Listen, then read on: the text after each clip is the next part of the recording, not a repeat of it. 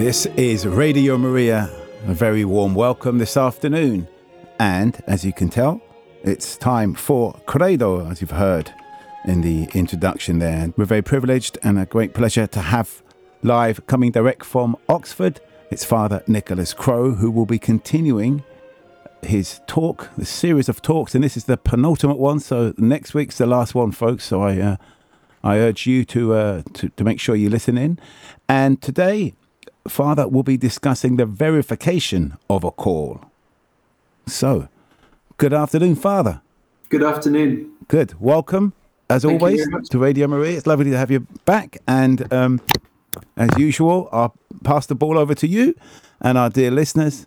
And then in about 15 or 20 minutes, we'll have a little music break. Excellent. Thank you very much.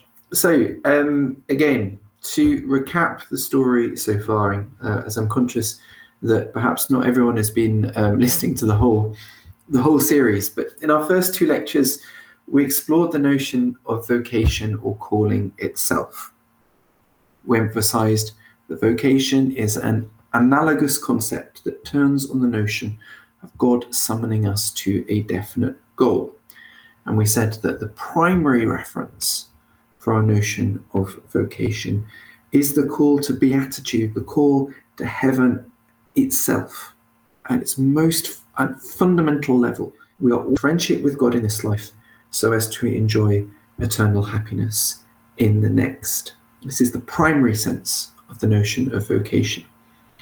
In a secondary sense, we can speak of a vocation to a particular state of life within the church, such as marriage, for example, the priesthood, religious life, which serves as our context in which we make that journey to heaven.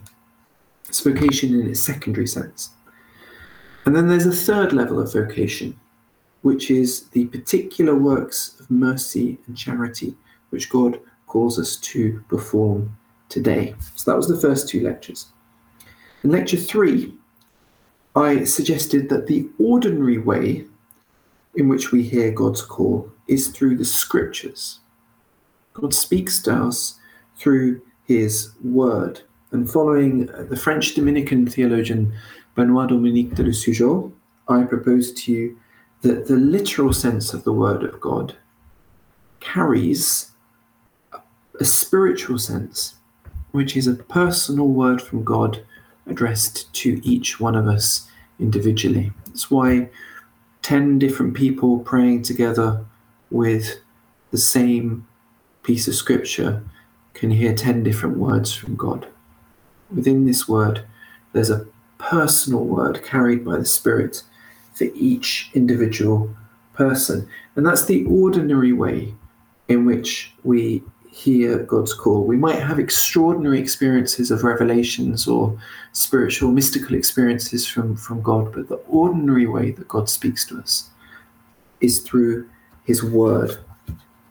But listening to the word is not enough.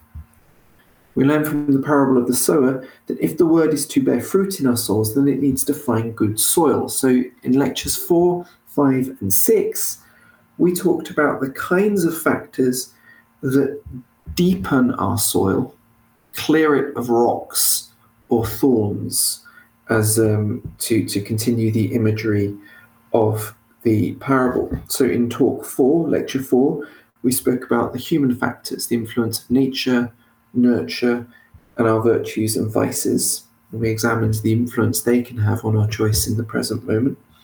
Talk 5, we turned our attention to the life of grace and the way that infused virtues and the gifts of the Holy Spirit recreate us and create in us a new capacity to share God's life, a new sensitivity to the promptings of the Spirit, a new capacity to respond generously to God's summons. And then in lecture 6, we thought about the way that these natural factors and these supernatural factors interact in the life of a single human person. And what I was trying really to draw out for you in that session is the way that bad habits on a natural level can make it harder to discern God's will for our life, because they can confuse what we want.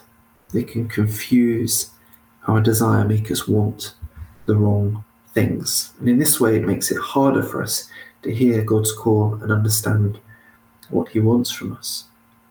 And finally, with all this background in place, we were ready last week to turn our minds to the question of individual discernment. How does an individual know that God is calling them to the priesthood, for example, or the religious life?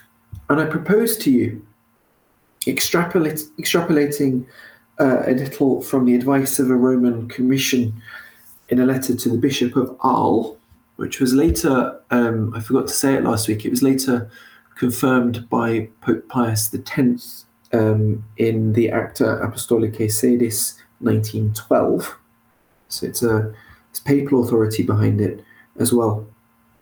I propose to you that when it comes to the priesthood, the key signs of a priestly vocation are a good intention. So a man is choosing to offer his life to God as a priest for the right reasons. A firm resolve.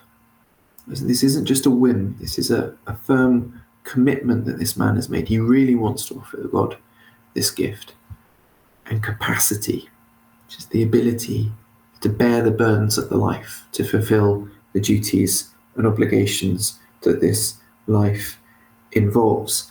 And I suggested to you that in an analogous way, we can apply those same three criteria: intention, resolve, capacity, to other states of life as well, such as the religious life, for example, and even, although perhaps in a different way, to marriage. As I used to say to the young men who were considering becoming a Dominican when I was vocations director for my order, there's really three questions in play if you're thinking about religious life, but you can only answer two of them now.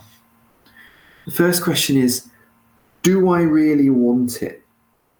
So in that question, I'm merging those categories of intention and resolve.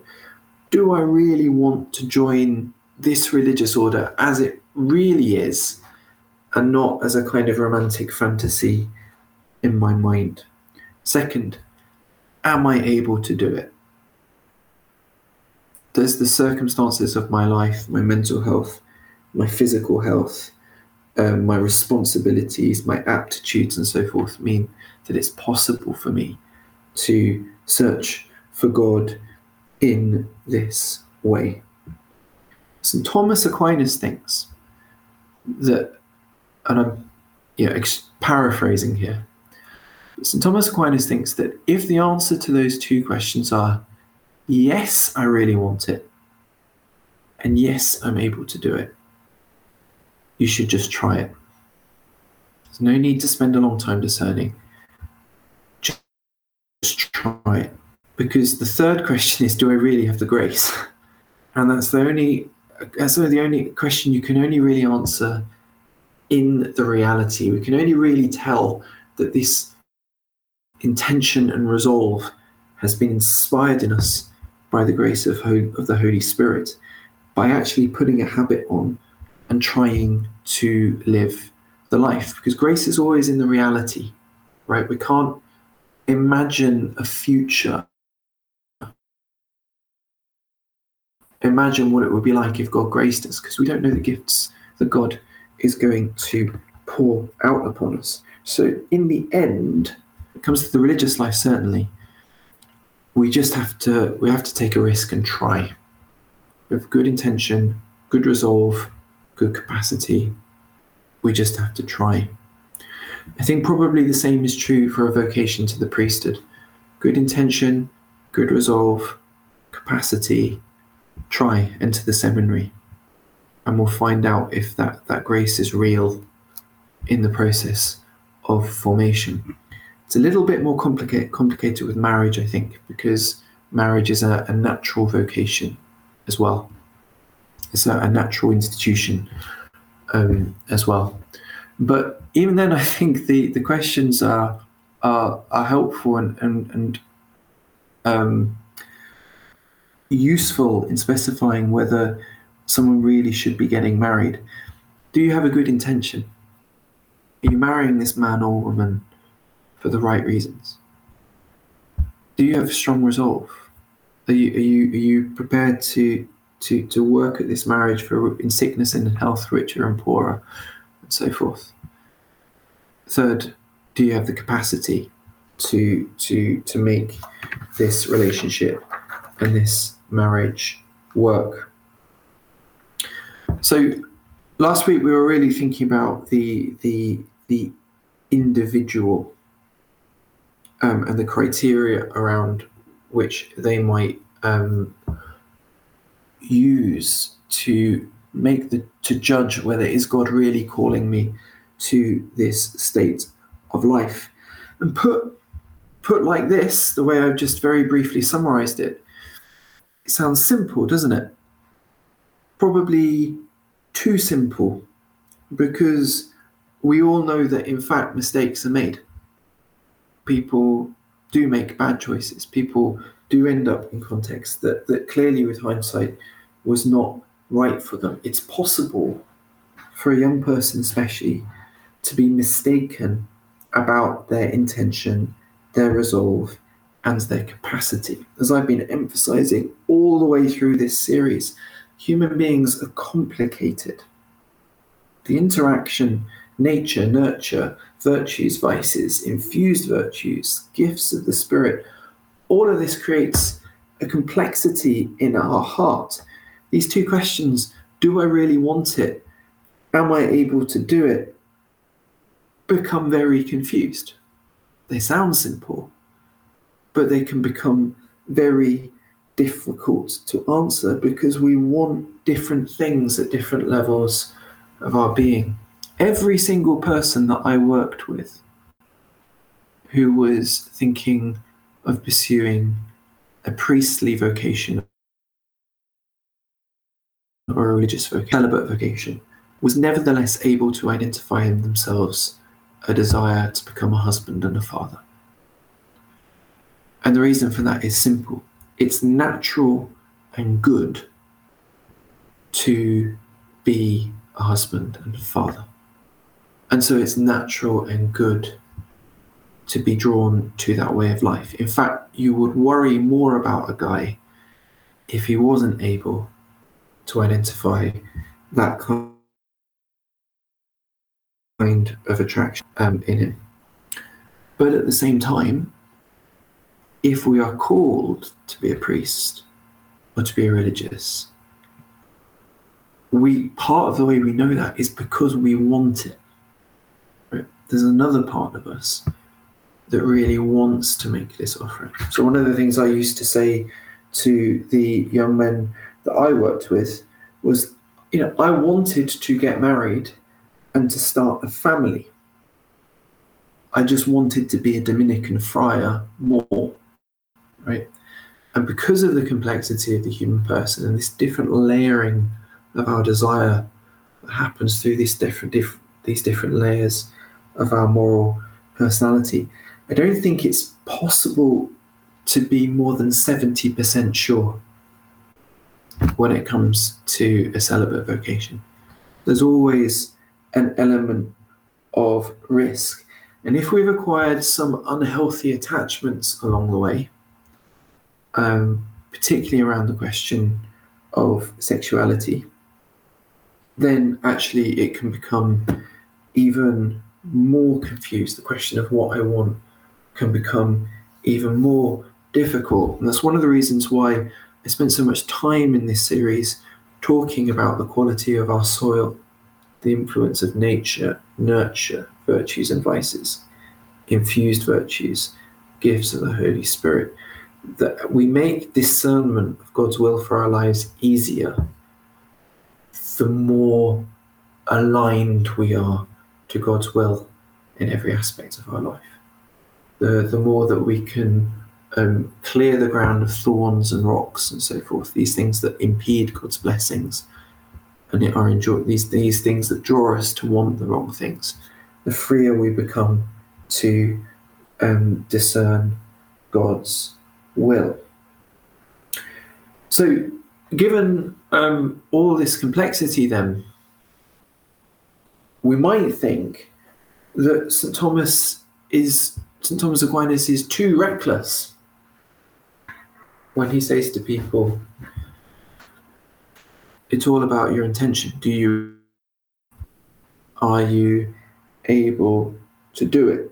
Shouldn't St. Thomas encourage people to think more, to discern more, to ponder more deeply before making this dramatic life, these kind of dramatic commitments? And St. Thomas says no, right? And often people are quite shocked by that. St. Thomas thinks you don't need to discern anymore. In fact, he actively discourages young people from spending too long discerning. He basically thinks that, if you have this kind of desire in you, and that, as far as you can tell, is the most powerful desire in your heart, or the best part of you, this is what the best part of you wants, then try it. Get on with it, belong. And his reasons for thinking this are fairly straightforward. He says that people only discern about matters that are important or doubtful. Right? So in other words, he thinks we discern when we're not sure whether or not something is good. But St. Thomas thinks that the religious life, the priesthood, these are obviously good things. Right?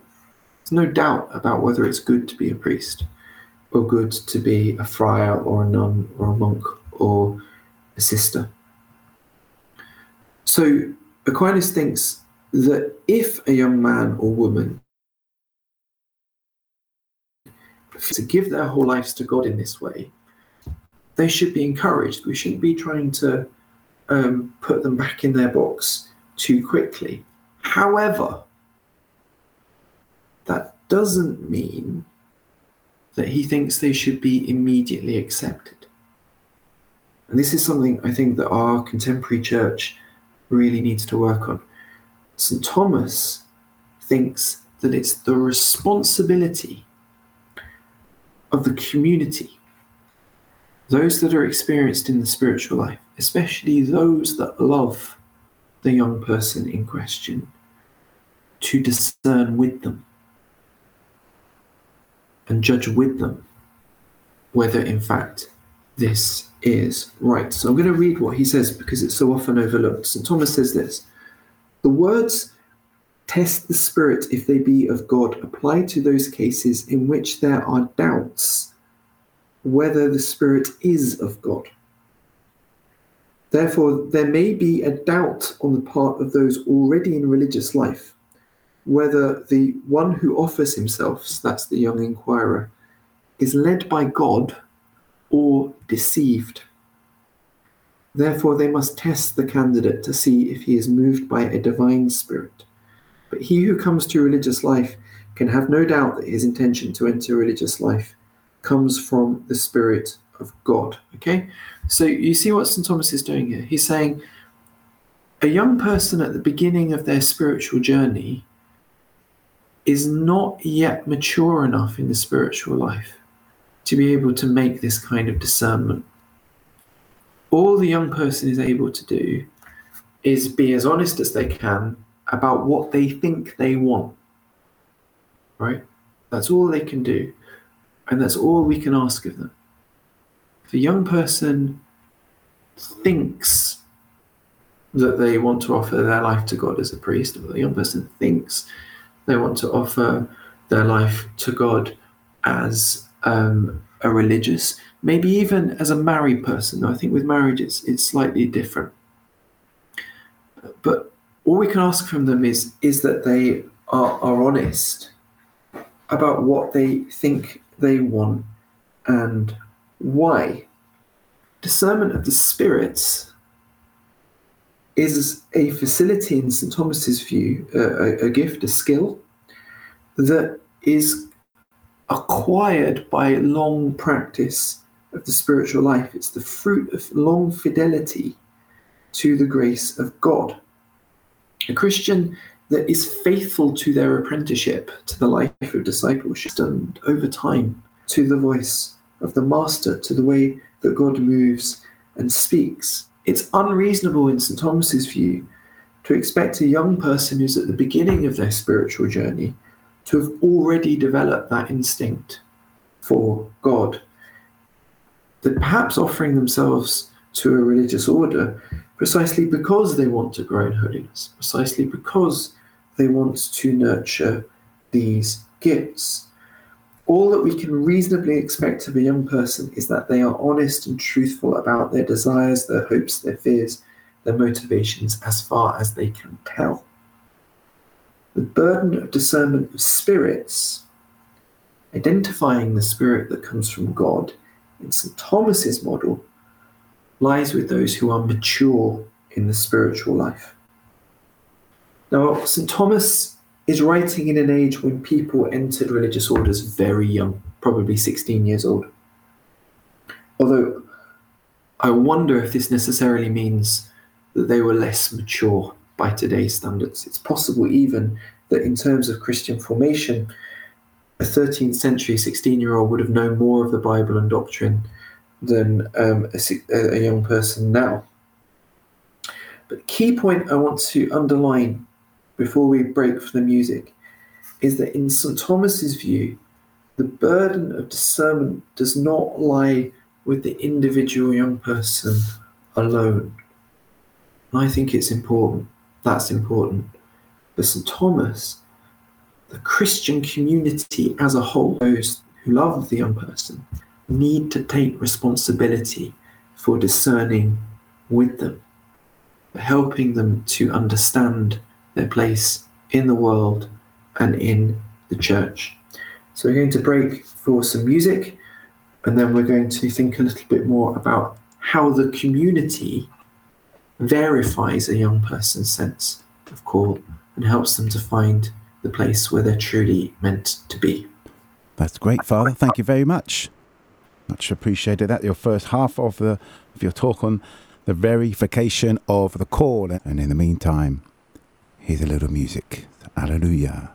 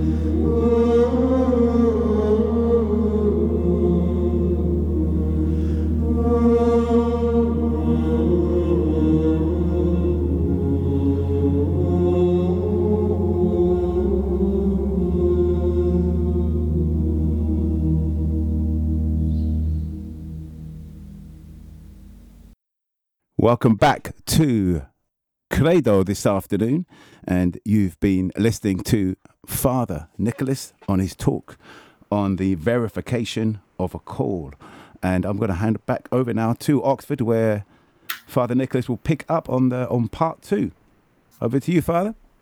Thank you very much. So before the musical break, I introduced St. Thomas's idea, which I think is so neglected now, that the burden of discernment does not lie solely with a young person. It's a communal responsibility. Now, St. Thomas was thinking especially of the responsibility of a religious community accepting a young person, accepting someone who's applied to enter.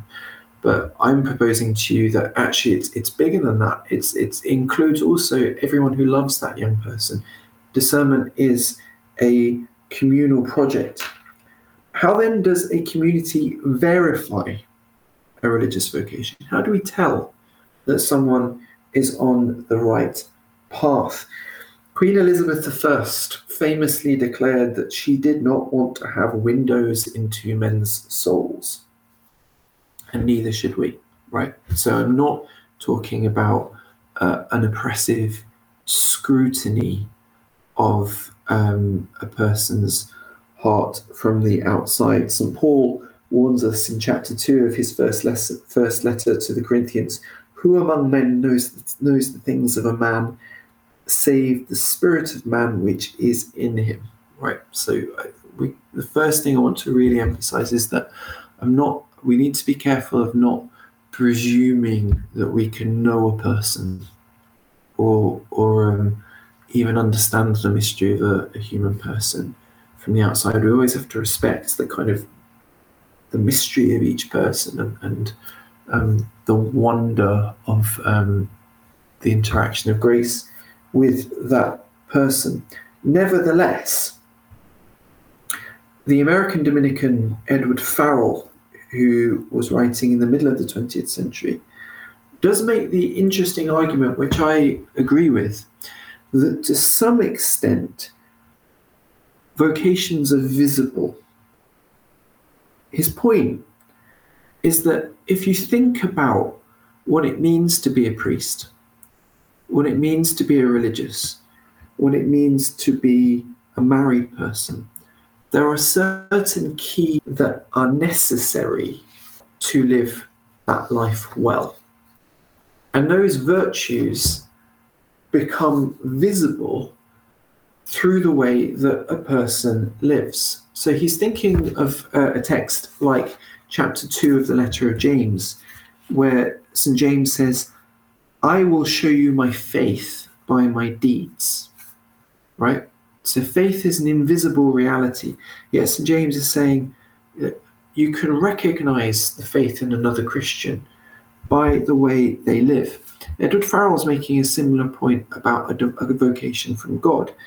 He's saying a vocation to the priesthood, the religious life, marriage in a different way, is invisible. Yet we can see that vocation, Farrell thinks, in the way that a person lives, because there's certain virtues characteristic of each state of life. And if a person is called to that state of life, then we'll be able to see the manifestation of those key, the way that they live. So, for example, the key virtue of the religious life is the virtue of religion. That's why it's called the religious life. The clue is in the name. Religious brothers and sisters have committed their lives to practicing the virtue of religion, which is the virtue of offering gifts to God. Isn't every Christian called to practice religion? Of course. So distinguishes religious, monks, friars, nuns, sisters, and so on, is not the practice of religion as such, but the intensity of the commitment. Religious have committed their whole lives to the practice of this virtue. And an intensity of commitment is characterized by the virtue of magnanimity, literally great-spiritedness, right? Magnanimity. Magnanimity is a virtue which is about aspiring for excellence, right? So it's the virtue of the artist who desires to produce a great work of art just to produce something beautiful, or the scientist who devotes themselves to study for the sake of truth, or the politician, for example, or campaigner who devotes themselves to a great cause for the sake of goodness and justice. So it describes the state of a soul in which intention and attention are focused on great things and the accomplishment of great tasks. So the key virtues then are for the religious life are the virtue of religion, which is the virtue of offering gifts to God, working with, which is the desire to offer a great gift to God, to make a super intense offering of one's life to God. Indeed, these two virtues working together are what enable the active religious profession, which is when a person offers their whole life to God as a gift, poverty, chastity, and obedience. This is often understood to be the most complete gift to God that we can possibly make, because we offer God everything. So it's the most complete act of religion, which is made possible by a certain greatness of spirit, magna anima, a greatness of soul. So the key virtues for the religious life, magnanimity and religion working together. And it may be that for a particular religious order, according to their charism, we could identify other virtues as well. But this is the baseline for all religious: magnanimity and religion. So Farrell's point then is that if someone is truly called to the religious life, the evidence of those virtues in the way that they live. If the language of virtue is to be meaningful at all, we must have some idea of what religious behavior, magnanimous behavior looks like. And if a person is genuinely called to religious life, we ought to be able to see that kind of behavior in the young person proposing to embark on this form of life. And these signs, if you like, of the presence of religion and magnanimity working together in a person's life are a confirmation, a verification that this young person truly is meant to be a monk, a friar, a sister, a nun, that this really is where God wants them to be. Now, it's easy to do this kind of procedure with a religious life because, as I said, the clue is in the name. It takes a bit more reflection to think about what are the key virtues that we would want to see in a married person, in a husband, in a wife. We can name a few, something like fidelity, perhaps, for a married couple. What's the key virtues that we want to see in a priest? We can name a few, say justice, maybe, something like that. I think it takes a bit more reflection for these kinds of life, but Farrell's observation, it seems to me, has some profound implications, because I think he's pointing to something true. No secondary state in the church is discerned individually. This point is often overlooked, but to be ordained a priest, to enter a religious order, to be married, at least one other person has got to agree with our judgment that this is the right thing. Like, it's not our choice alone. At least one other person has got to agree that this is right for us. And it seems like that this communal discernment only do well if we have at least some understanding as a community of what we expect to see in a good priest, or in a good husband, or in a good wife, or in a good religious, and so on. Communal discernment, I think, is really important, but it does rely on the community taking responsibility to think together about the goods and obligations of each state of life. And if we accurately narrate the manner in which a given state of life is ordered to the ultimate goal, our primary vocation, the life of heaven, then in the same movement we sketch a portrait of what a well-disposed candidate for that way of life will look like. We describe the virtues that we as a Christian community want to see in the different limbs of the body of Christ. Now, this common narration of the different roles in the church and their associated virtues, it joins up with an idea of the philosopher Alistair MacIntyre, but other people have made similar ideas. Basically, MacIntyre said, to some extent it's true that we know ourselves better than anyone, but in other respects, other people know us better than we know ourselves. For example, when I was a teenager, I was utterly convinced I was going to be a professional cricketer.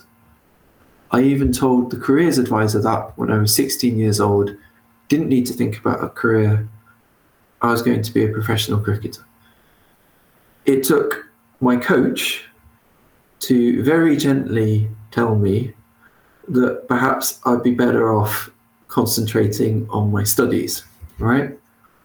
Now, that's a trivial example, but I think we've all probably had moments like that, that our idea of ourselves is not what other people see, and actually they're seeing the truth. This is the kind of idea that Farrell is getting at, right? Is that if we have a clearer idea as a community over what we expect to see in a priest, in a husband, in a wife, in a religious, then we as a community are in a better position to tell each other the truth about where we see one another in the church and the gifts that we bring to the church. Gifts that maybe we don't see, right? Because we only have a partial perspective on ourselves. So I'm going to pause there for another musical interlude. And after that, I just have one last thought really to share with you about this whole process. But my key point I really want to bring out is that there is a communal dimension to discernment, because there are particular virtues that we want to see in each state of life, and we can see them to some extent in the way that people live, perhaps better than the individual in question can see themselves. Great. That's fantastic, Father. Thank you very much. Lots there, again, as always, to reflect and contemplate on. And if any of our listeners have any questions, any queries, or just like to call in and say how great Father Nicholas is, you're welcome to do that. We'll be back after this.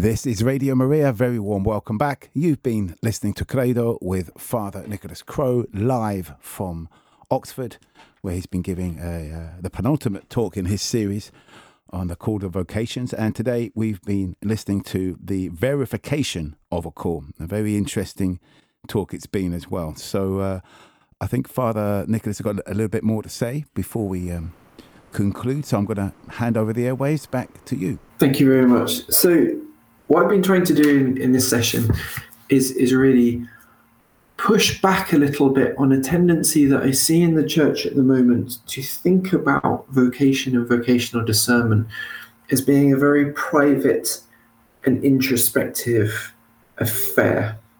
Instead, I want to balance. It's always going to be an element that's personal. There's always it must be the case. It's a personal judgment. But at the same time, I think we need to balance that with an understanding that our calling is a summons to take up a role in the body of Christ. And if a Christian community is healthy, it will understand the role that a young person is proposing to take up, and it will be able to judge under the guidance of the Holy Spirit, particularly older members who are spiritually mature, whether a person is suitable for that role. So this responsibility of a community to discern the callings of its members must be more than just a safety valve for those cases when an individual's discernment goes wrong. It's a reminder that the whole question of a vocation is centered on goodness. And the good of a human being is always a communal good. We search for God together. And our call emerges and becomes visible in the midst of an ecclesial life. So concretely, this points to the importance of a healthy local church in raising up vocations.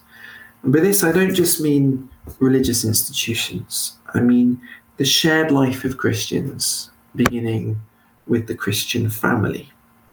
We've already underlined over the course of this series the importance of evangelization and formation. And these, of course, are all activities that we do together as disciples in Christ. But to this now, I want to add a communal responsibility all of us have as disciples to nurture, encourage, and name the gifts and the virtues of those that we share our Christian life with.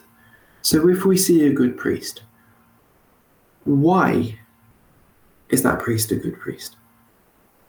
Right? If we begin to articulate to one another what it is that makes a good priest, a good husband, a good sister, a good friar, a good wife, then we're beginning to enrich our vocabulary to help the next generation recognize where they fit in the body of Christ, how they can best serve our Lord to build up the kingdom here on earth.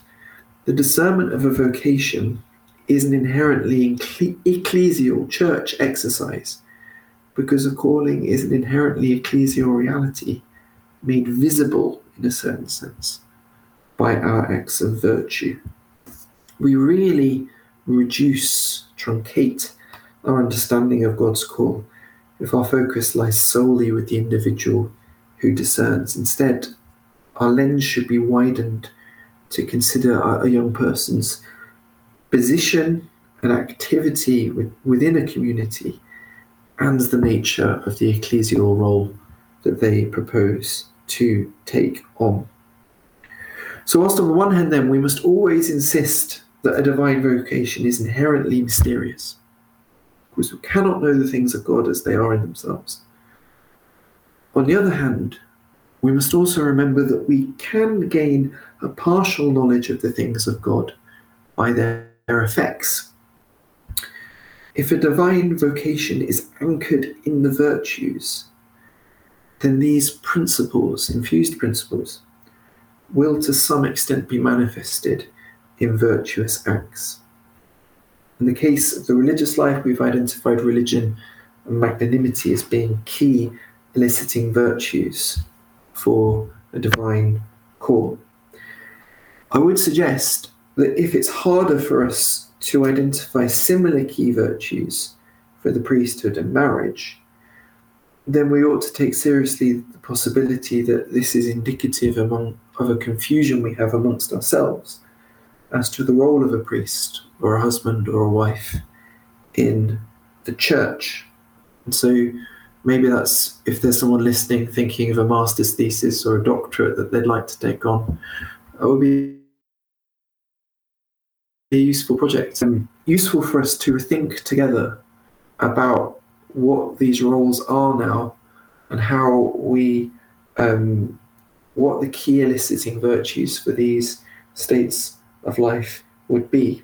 So if we understand the manner in which vocation in the secondary sense, a call to a state of life, is ordered to our primary vocation, which is the call to live in friendship with God in this life, so as to enjoy eternal happiness with him in the next, we ought to be able to describe certain behaviours that are characteristic of this end, and so the virtues that are particularly well exemplified by this form of discipleship. A Christian community that is able and willing to articulate the kinds of virtues, behaviours that we expect to see manifested in the limbs of the different members of the church, and name those virtues, affirm them when we see them in our young people, is a community that is well placed to raise up new vocations from our young, to the priesthood, to the religious life, to marriage. So in my last talk next week, I'm going to think more practically and concretely about the work of vocations promotion. It was going to be a lot more gentle, no theory next week, all practice as a final conclusion. That's the end of the theory, really, for this series. All right. That's great, Father. Thanks. I think one of the big take-homes for me, listening to your talks, having the opportunity to focus and pay attention, is this idea of the Christian community guiding the person who's got an attraction to the religious life. I remember it kind of chimes a bit with what you said a week or a couple of weeks ago between personal feelings versus the bishop, I think you mentioned. That's right. Yeah. With Lehiton's critique on the vocations are not just about feelings. So things are starting to cement here with each talk. That's right. It's great. And like I said, that's the real take home for me is the idea of the religious community assisting and helping, and maybe recognizing, like you said before, talents that we don't know we've got. Or maybe we might be thinking we've got a certain talent for cricket, being a famous actor, whatever it may be, and that might not be our calling. That's not, and we need religious communities to sustain us and to again bring the best out, almost like a director and an actor brings the best out of the actor when they're rehearsing the play or the film. So I want to say thank you for that. It's been another great hour spent in your company. And just before we leave, so next week, ladies and gentlemen, it's the last talk. So I urge you to tune in, and you can find out all the past episodes of this CREDO series, along with all the other programs we do on our website. And if you look on the programs and podcasts, you'll find them all available there. But before we sign off, is it okay? Do we have time for a prayer? Sure. All right. Sure. Okay. So in the name of the Father, and the Son, and the Holy Spirit. Amen. Lord God, we thank you for the great gifts that and diverse gifts that you've poured out among our brothers and sisters. And we pray for the wisdom and insight to recognize these gifts, especially in our young people. And we pray for the courage to affirm those gifts and praise those gifts when we see them. And we pray for the understanding to see how these gifts can be fruitful in the context of your church, Lord God. We make our prayer through Christ our Lord. Amen. Amen.